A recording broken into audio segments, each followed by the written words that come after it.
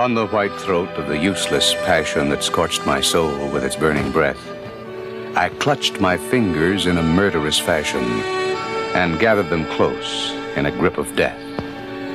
For why should I fan or feed with fuel love that showed me but blank despair? So my hold was firm, and my grasp was cruel. I meant to strangle it, then and there. I thought it was dead, but with no warning, it rose from its grave last night and came and stood by my bed till the early morning. And over it spoke your name. Its throat was red where my hands had held it.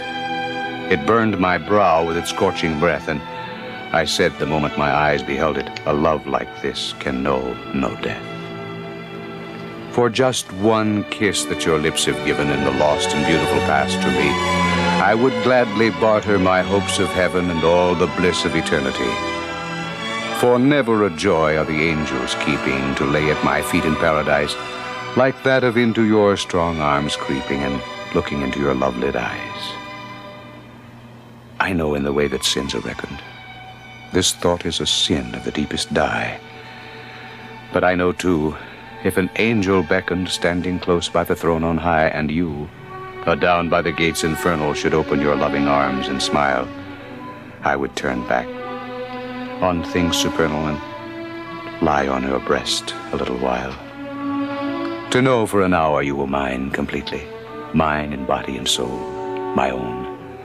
I would bear unending tortures sweetly, with not a murmur, not a moan. A lighter sin or a lesser error might change through hope or fear divine, but there is no fear, and hell has no terror to change or alter a love like mine.